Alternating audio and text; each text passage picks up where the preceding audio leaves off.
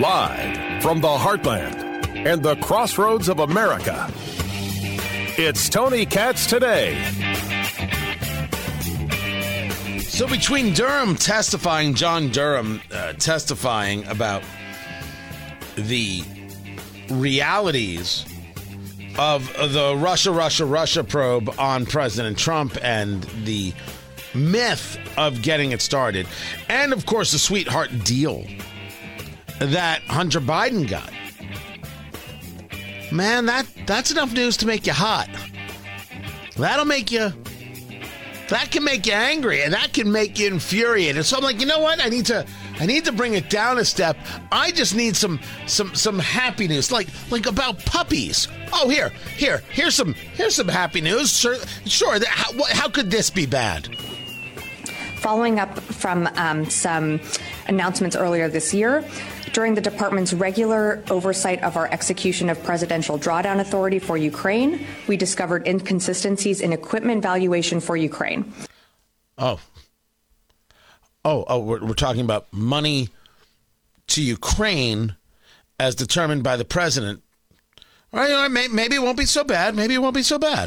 In a significant number of cases, services used replacement costs rather than net book value, thereby overestimating the value of the equipment drawn down from U.S. stocks and provided to Ukraine. Once we discovered this misvaluation, the comptroller reissued guidance on March 31st, clarifying how to value equipment in line with the financial management regulation and DoD policy to ensure we use the most accurate of accounting methods. So the people who keep an eye on the money used wrong formulas to keep an eye on the money. Okay, all right, look, still not a bad thing. You know, you caught a mistake. That's a positive. Good on you. We have confirmed that for FY23, the final calculation is $3.6 billion, and for FY22, it is $2.6 billion, for a combined total of $6.2 billion. These valuation errors in no way limit or restricted the size of any of our PDAs or impacted the provision of support to Ukraine. And while the DoD retains the authority to utilize the recaptured PDA, this has no bearing on appropriated USAI or Ukraine PDA replenishment funding approved by Congress. So Congress, no, it's the executive branch. No, it's just the Pentagon. Someone miscalculated $6.2 billion. And that money, which is still there because you calculated the book value wrong, is still going to go to Ukraine. Sure. Everything's fine in D.C. Totally fine. My God! Okay, it's happening. Everybody stay calm. What's the procedure, everyone? What's the procedure? Stay calm! Wait. Everybody, what's going on? Holy crap, I am freaking out. Only in Washington, D.C. can you create an accounting error that gives you an extra $6.2 billion to give to Ukraine. Oh, Tony, why do you drink bourbon? Oh, hell if I know. $6.2 billion isn't a rounding error. Well, it is in government. This is the problem, right? This is something that we can all clearly get behind. We can all get behind the idea that it's just too much spend. No, hold on, wait, this just in. We can't get behind that. All right. It's so ridiculous. It is so outrageously radical. I love that story. And mix that with Jerome Powell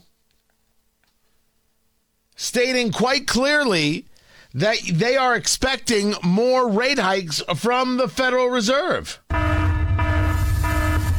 my God! Okay. All right, it's enough of that. They know that inflation isn't going anywhere. They know it. The inflation is only going up. They are not able to stem the tide. And you've got a situation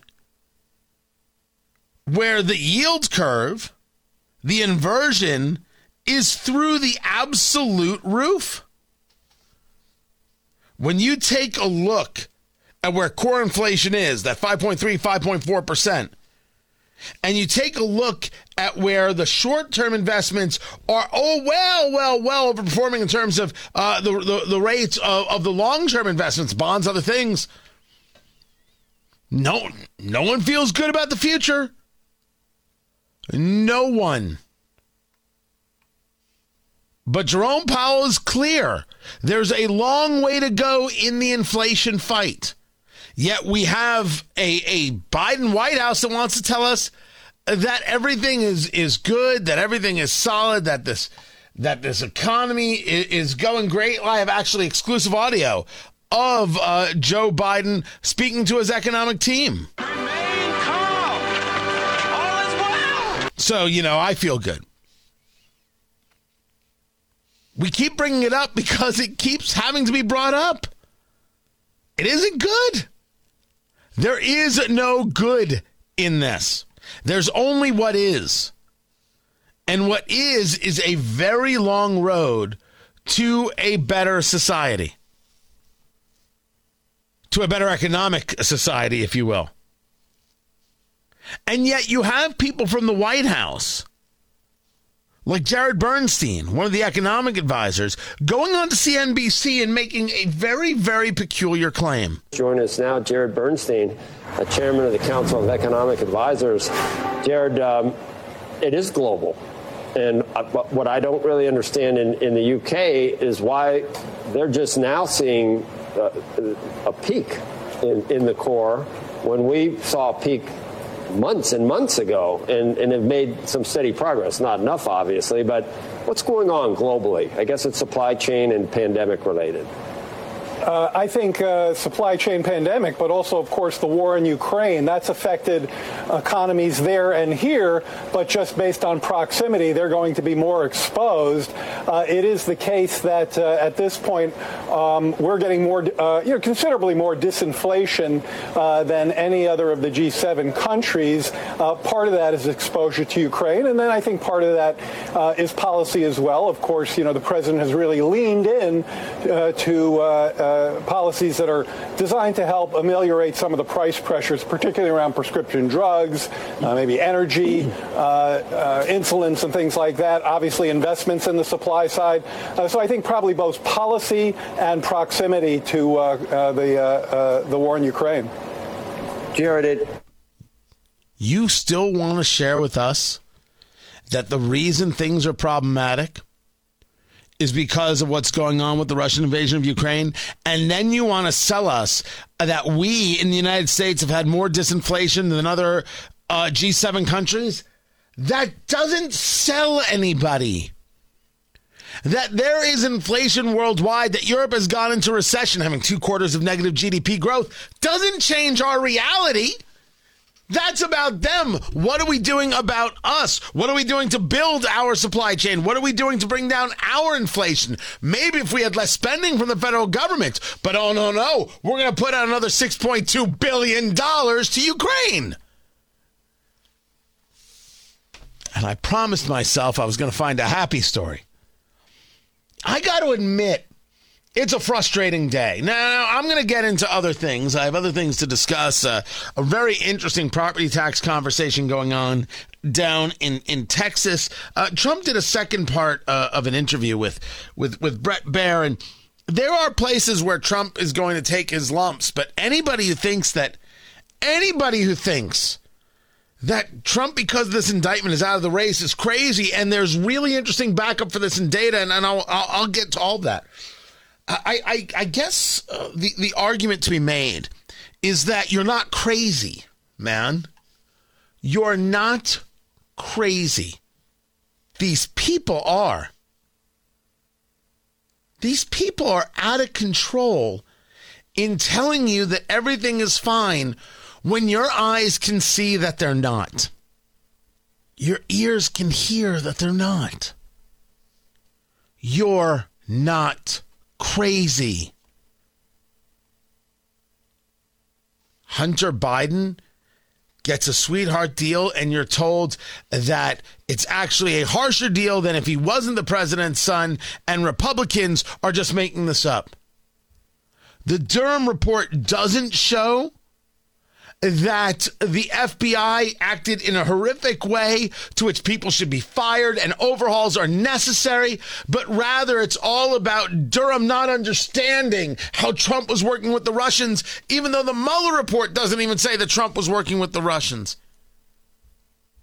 What world do we want to live in? The world of the narrative or the world of the facts? Well, to live in the world of the facts, you have to stand up to the narrative and say no, and you at least have to read what the narrative is so you know how false it is, and that's wholly frustrating. You're not crazy. You're not. This is all madness. This is nuts. Nuts. But you're not. I mean, when Hunter Biden's attorney is interviewed on MSNBC and says this. But, what the ultimate disposition of the case is going to be up to the judge. The prosecutors are not asking for jail time. Are you concerned that the judge here might freelance? I think, look, there are documents that haven't been publicly released yet. I think people have reported what the prosecutors are asking for. I think you have to wait till the court proceeding happens to know. But, I think the judge is going to do what's fair. And I think what's fair is, my client gets on with his life. I want to get to what's fair and what the GOP is saying. It's about Hunter Biden getting on with his life? Is that what's not happening? Is he not? Okay. It's just it. Poor Hunter Biden. So you're not crazy. You are not crazy. And I will tell you that there are indeed other things going on out there other than this, worthy of your time and attention. Like, for example, that AI, artificial intelligence, has clearly shown that conservative women are more attractive than liberal women. All right. See, you search long enough, you can find the story, baby. It is true. AI, they find that conservative female politicians appear happier and more attractive in pictures than liberal politicos. This is an AI study conducted in Denmark.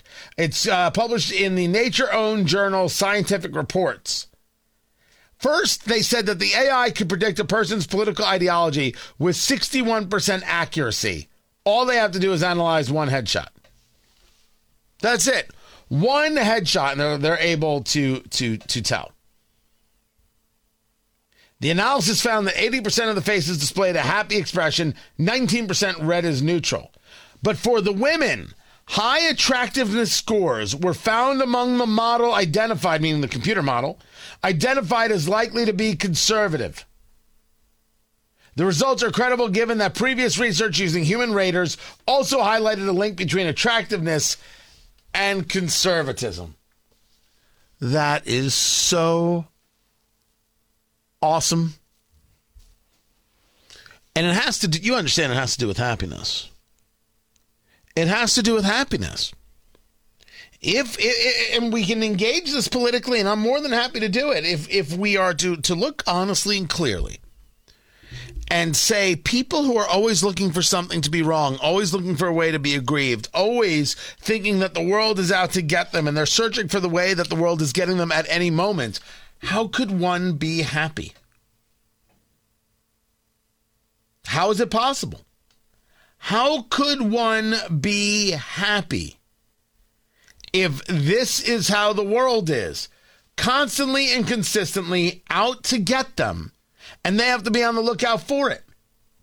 And if they aren't on the lookout for it, they're not actually good and decent people. How does one experience joy in that way? And it's going to show up in your photos. It's going to show up in your photos. And that's what the AI is picking up on. And that's what we pick up on. Oh, we didn't need the computers to tell us. We totally knew this was the case. That's not to say there aren't attractive liberals out there. We're saying if you live a life thinking the world's out to get you, that everybody hates you, that everything is evil, everything is awful, everything is bigoted and racist and sexist, and there's just no way to be happy. Just can't be. I'm Tony Katz. They have not found the sub yet, and that reporting earlier today about hearing this banging, that's still being reported, but it hasn't even been confirmed that that's the sub. Tony Katz today. Good to be with you. This is the Titan sub from the group OceanGate, where people pay $250,000 to go see the wreckage of the Titanic. Well, this sub left Sunday, and about an hour and 45 minutes into its descent, they lost contact. There is approximately a 96-hour air reserve in the submarine, which means breathable air is going to run out tomorrow morning. That's what's going to happen. If indeed anybody is still alive on this submarine right now, I certainly hope they are. I'm certainly hope that they are found. Can't guarantee that's going to happen, of course. Because even if they're found, how do you get the submarine back up? I mean, it's not a massive vehicle, but it's big enough. How do you make this happen? This is a complex search and rescue. That people at OceanGate are blaming the United States government for not moving fast enough, man, 27 levels of go to hell there. There's questions about whether or not this thing was safe, whether or not this thing had gone through any checks, whether or not anybody believed it was ever safe, or they were just putting their lives into their hands and taking a shot. Just taking a shot. Just trying to get lucky that they wouldn't be on the one that sinks. And when I say, do we know that they're alive? Yes, we're hearing this banging. Every 30 minutes, we're hearing this banging, this ping, what have you, has been picked up by Canadian military. But it's a conversation of, we don't know where that's coming from. We don't know if it's actually the submersible or not, this submarine. But if this thing lost power, it sank to the bottom. How hard did it hit? What is that velocity? I don't know. What angle did it hit at? What did it hit? There are more ways right now that this group is dead than alive. But you got to at least go about things like they are alive and try to find them. That's what has to happen.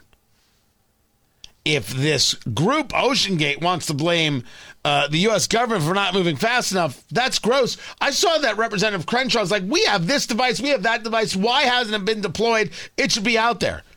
I'm not arguing that you can't deploy a multiplicity of things to try and help.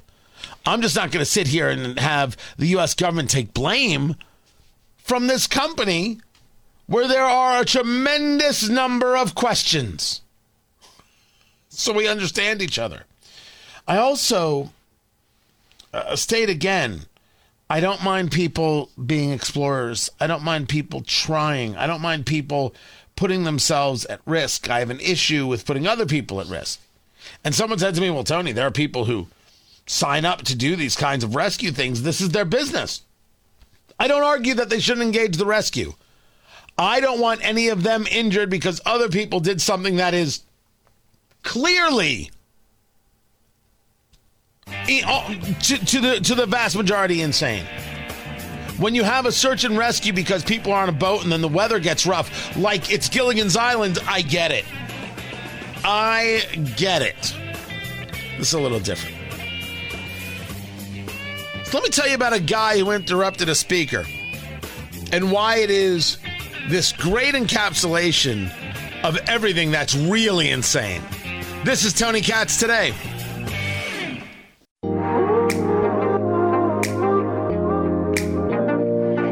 So I came across this video from a guy by the name of Alex Rosen. I don't know Alex Rosen at all. I don't know if he's at a school board meeting or wherever he is. He puts out on his Twitter profile, pedos, meaning pedophiles, hate me for this one simple trick. And I guess his thing is asking questions at events, not being afraid to ask the question, not being afraid to get in someone's face. Tony Katz. Tony Katz today. It's good to be with you. Find everything at TonyKatz.com. Nothing wrong with asking questions. Let me say it again. Nothing wrong with asking questions. And in this conversation, he is at an event,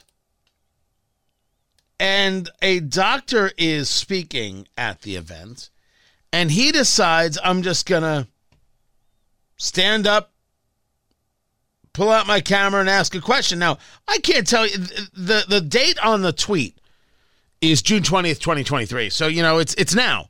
So, but I don't know if the video is from now, just to tell you when the tweet is. Because he's got a mask around his beard, right? Down below. So it's not over his nose or mouth. I don't even know why he has the mask. Nobody else is wearing a mask, neither here nor there. So that's why I'm saying maybe there's an issue here about the timing. But that's inconsequential to what the video is. So here's how it goes. Ma'am, I have a question. So Pfizer has the biggest criminal fine in history. So how is it anti-science to not trust them? If they're on record bribing physicians and fudging with test results, $2.3 billion fine. So how is it anti-science to simply question them? And somebody yells at him to sit down. Now, I don't have an expertise on all the fines that Pfizer has ever gotten. The question is not a problematic question. The question is not a bothersome question. Let's go over it again. Ma'am, I have a question. So Pfizer has the biggest criminal fine in history. So how is it anti-science to not trust them? If they're on record bribing physicians and fudging with test results, $2.3 billion fine. So how is it anti-science to simply question them? I don't know anything about bribes. I'm not saying it didn't happen. I'm saying that I don't have that data in front of me. We leave that to the side. There's nothing wrong with the question. He asked this question by interrupting the doctor. I believe it's the doctor who's speaking. I am not saying that you have to believe what the doctor says. I am not saying you have to trust a doctor just because they are a doctor. I am not saying that. I do not believe that. But you were at an event. They hadn't yet taken questions, and there you are interrupting. That's not journalism. That's activism. That's first and foremost. Secondly, it is exactly the activism we see on college campuses where the political left goes about trying to silence the political right. As a matter of fact, the doctor, who I thought she kept her cool, says, I'll answer after. Can you explain that, please? So I appreciate your comment. I'd like to finish my presentation, and you can hold your questions. I mean, it's not going to be answered. I have 4 questions. Hey. So he won't take the no for an answer. I'll answer after. Let me finish my presentation. She didn't say anything wrong. She didn't say anything rude. In that, she didn't say anything wrong or anything rude. He wants to interrupt the proceedings. We may agree about the madness of some of these drug companies. We might agree about the questions, the conversations about whether or not there is real trust there or whether or not we're being lied to. We could agree on a whole host of things. You're not going to get me to agree with that. When I was first coming up and learning my way, I made those kinds of mistakes. I did. I made those kinds of mistakes because I thought that's how you really confronted. It's not. It's how you made an audience go, would you just be quiet already? Would you just stop already? That's what I learned. And certainly this audience didn't want it. But a funny thing happened.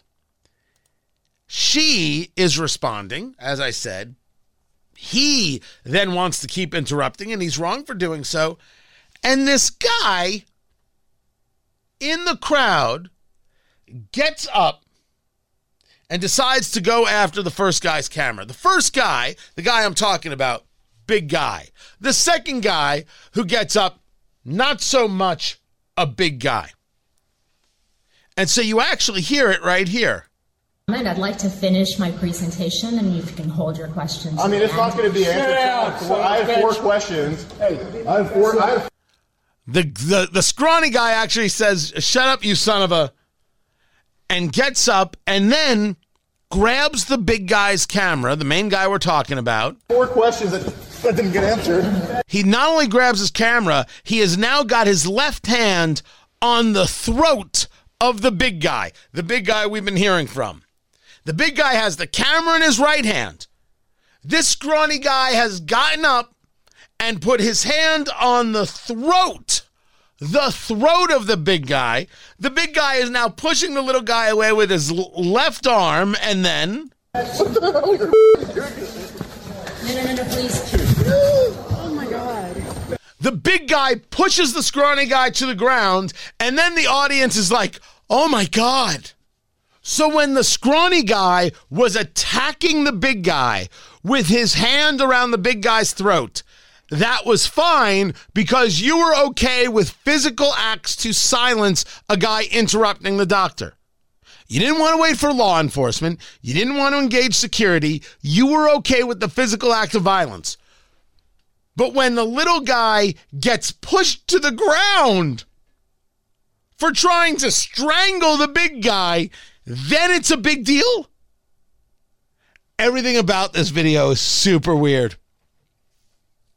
including this guy's tweet where he puts out me getting attacked for trying to ask a question at a vaccine symposium. He was indeed attacked. But let's not think that his asking of the question was, proper. Asking questions is fine. Interrupting, not so much. And when told, hey, I'll answer all the questions afterwards. And then you're like, no, still going to interrupt you because what I have to say is most important. What I have to say, the video I have to make, the post I have to put up to get all the clicks, that's what's most important. This is the story. The story is not even about the subject. The story is not even about the guy the scrawny guy who tried to strangle him. The story is about I had to get clicks, so therefore you are only there for me to utilize as I see fit. Now, some people could say, Tony, the left does this all the time. What's the problem? Oh, the problem is the left does this all the time. The problem is you don't want any of this. I don't want any of this. We don't want any of this. You're asking me to say, well, what's good for the goose? I don't know these people.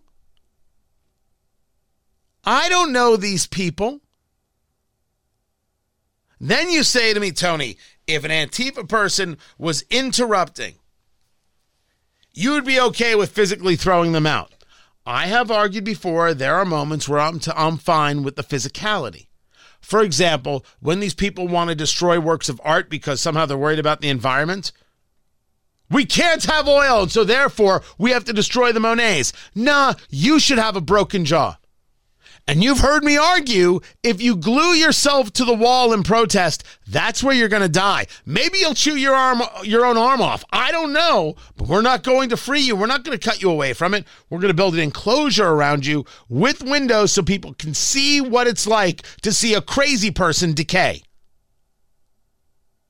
Oh, I can absolutely get ugly.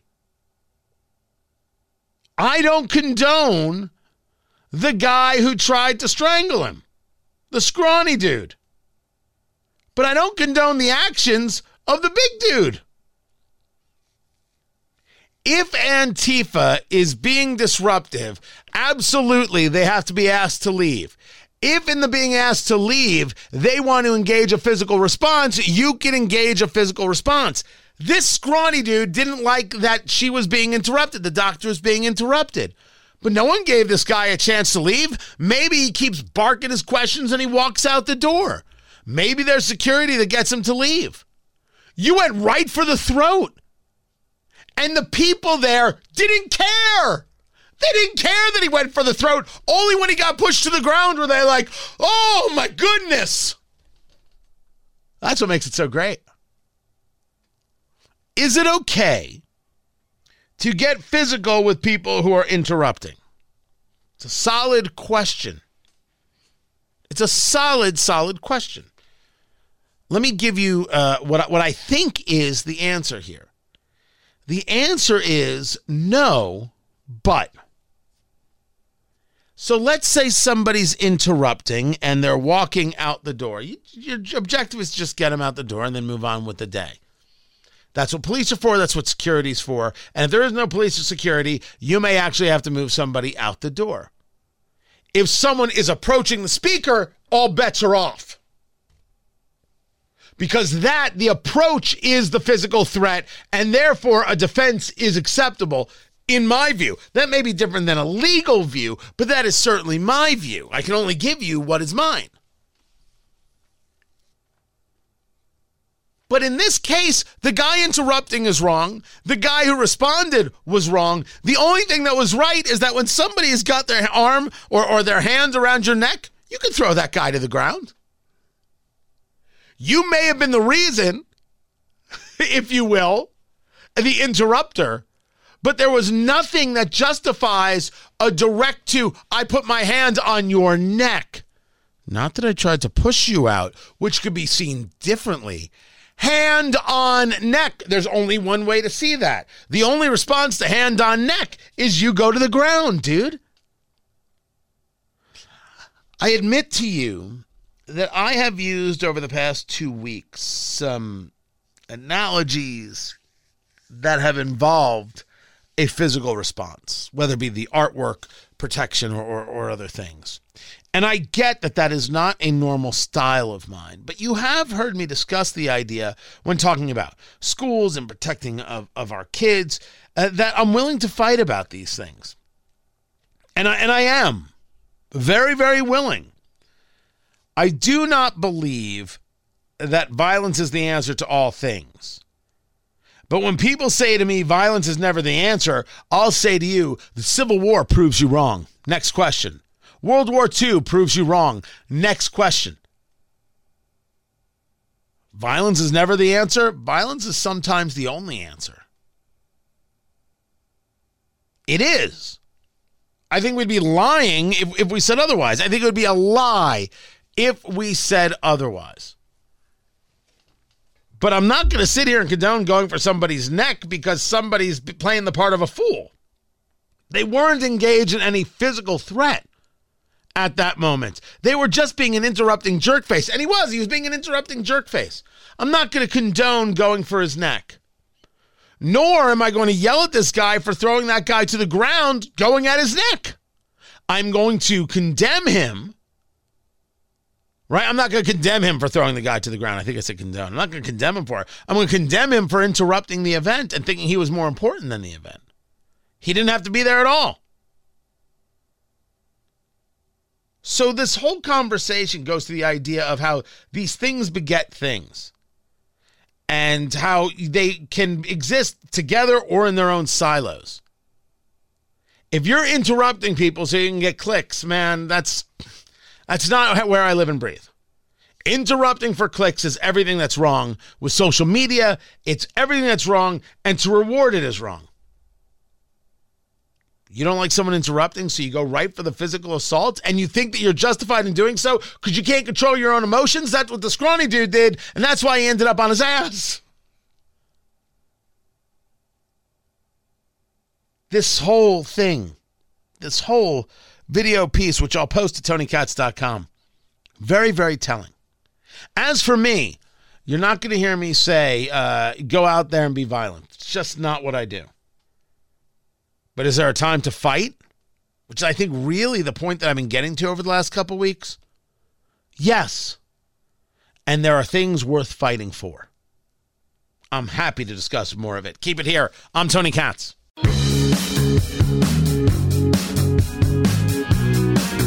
What I'm looking at underneath that, though, is the solidity of his support. 79% of his supporters in this poll say that he is their first choice and they will stay with him. And it is far, far weaker among his rivals, which means they may shop around, but people who are with Trump are really, by and large, not shopping. What do you think, Cornell? Molly gave a great analysis of the internals here. I'm going to step back in that case and give big picture. He perhaps lost 6 points, and quite frankly, it may not be real because it may be just noise. It may just be a blip. That's right. We'd have to see over time if this is actually a trend or just a phenomenon. How rare it is to hear MSNBC get it so incredibly right. But that is absolutely correct in the 1-2 punch and extremely well done. I don't even know who Molly Murphy is, but she hits it directly out of the park. Tony Katz today. Good to be with you. Find everything at TonyKatz.com. Molly Murphy's point about Trump, and I'll get into this coming up in a little bit, that some polls recently show him down post-indictment. What does that matter? Molly Murphy is a Democratic pollster and strategist. Are you going to believe a poll? Are you going to believe that Trump lost his base? Are you out of your head? She is not engaging an alarm of, you see, Trump's done, Trump's over, we're going to not have Trump. And she's not doing any of that stuff. Molly Murphy is engaged in an actual conversation here. And for that, I am so very thankful. And even the guy who came on after her, Cornell Belcher, another Democratic pollster and strategist, blip. This is exactly correct. This is rational talk. I'm stunned. Good for Chris Hayes for having it. Good for him. Amazing that it happened on MSNBC. But it is accurate. It's a poll. Doesn't change. It doesn't mean that Trump is bulletproof. And that's what I'll get into. I promise you, I'll get into all of it. Find everything at TonyKatz.com. Be a part of what we do at TonyKatz.com. It's easy to subscribe. Make that happen right now. I'm Tony Katz, and this is Tony Katz Today.